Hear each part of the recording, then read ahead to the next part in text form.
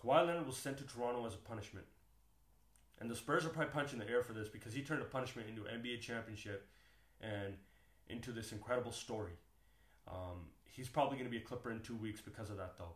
Because he has every reason to say to Toronto now, look, hey, incredible experience. It was a culture shock for me when I got to Canada. And look, we delivered an NBA championship here, Finals MVP. We beat the Warriors. We had this whole country on a whole new wave. It was incredible for me and my family. We got to experience a whole new culture. Here you go. Here's my gift to you. Thank you for the memories. Thanks for the love. But I'm going to go do me now. And Kawhi Leonard is a Southern California kid that made it clear to the Spurs that he wants to be in LA, right? And he wants to go there and he wants to be a Clipper. He doesn't want to be on the Lakers. He wants to be a leader of a team. And the Clippers are the perfect team for him. Now, you know, the vibe in the West Coast, you know, being a star, being paid, having already achieved the pinnacle of basketball, NBA Finals MVP twice, NBA champion twice, you know, perennial megastar, all-star, superstar, you know, top of the game, top 3 player in the world. He wants to be comfortable. He wants to be at home. He wants to enjoy the prime years of his life, living the comfortable life, living his best life. And that might be going, I mean, I don't know Kawhi personally, but that might be, hey, chill in LA, you know, chill with your friends, family, you know, ball out at the Staples Center, go home, you know, sunshine, beautiful weather, all these things. That's how it is. And I don't blame him for that.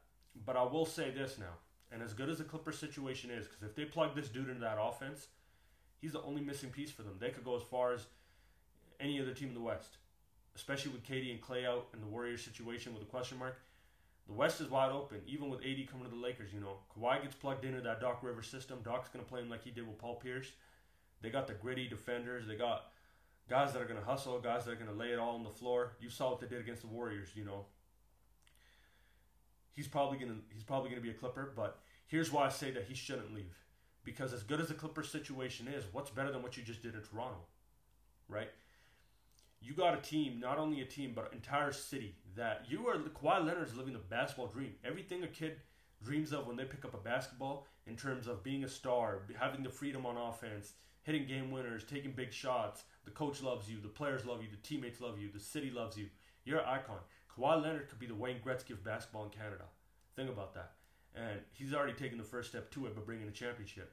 This whole country will embrace him for the rest of his career like no other franchise can.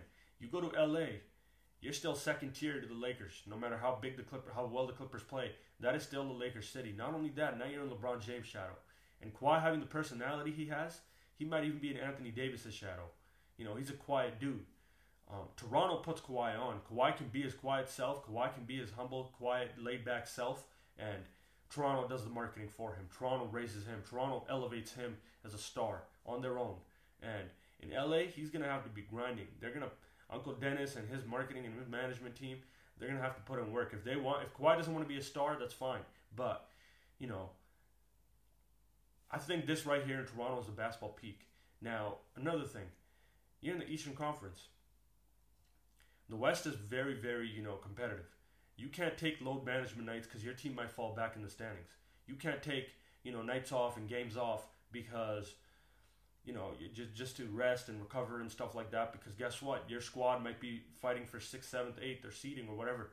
Now you can't do those things. There's a more of a comfort level in the East. You know, the competition at the bottom isn't as severe as it is in the West. So you got to look at these things, and I'm pretty sure he's going to do this. Not only that, New Balance. It's heavy in Canada. You know, it's big in Canada. They're going to push him. Those Fun Guy shirts, all these things are Raptors themed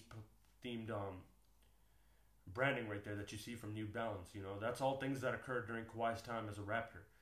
You know, everything is set there. He's going to bump here. All that stuff is going to sell. People are going to... Kawhi Leonard has the opportunity to do with New Balance what Allen Iverson did with Reebok. But he's going to have to stay in Canada to pretty much take over that market. Because at the end of the day, when you come into America, you know, people are buying KDs, people are buying LeBrons, people are buying PGs. Nike is heavy influence. You got Adidas, you got all these big-time brands. You know, if Kawhi wants to be a big-time brand, and I don't know if he does or not, but Canada's the perfect place for you. Drake wouldn't be as big as he is if he didn't have a whole country behind him. Kawhi Leonard has a whole country behind him. Now, you got to look at your family situation. This is none of my business, but I'm telling you this right now. There's no place to get an education, no better place to live in terms of lifestyle, school, and all these things for your kids as there is like Canada. and Toronto.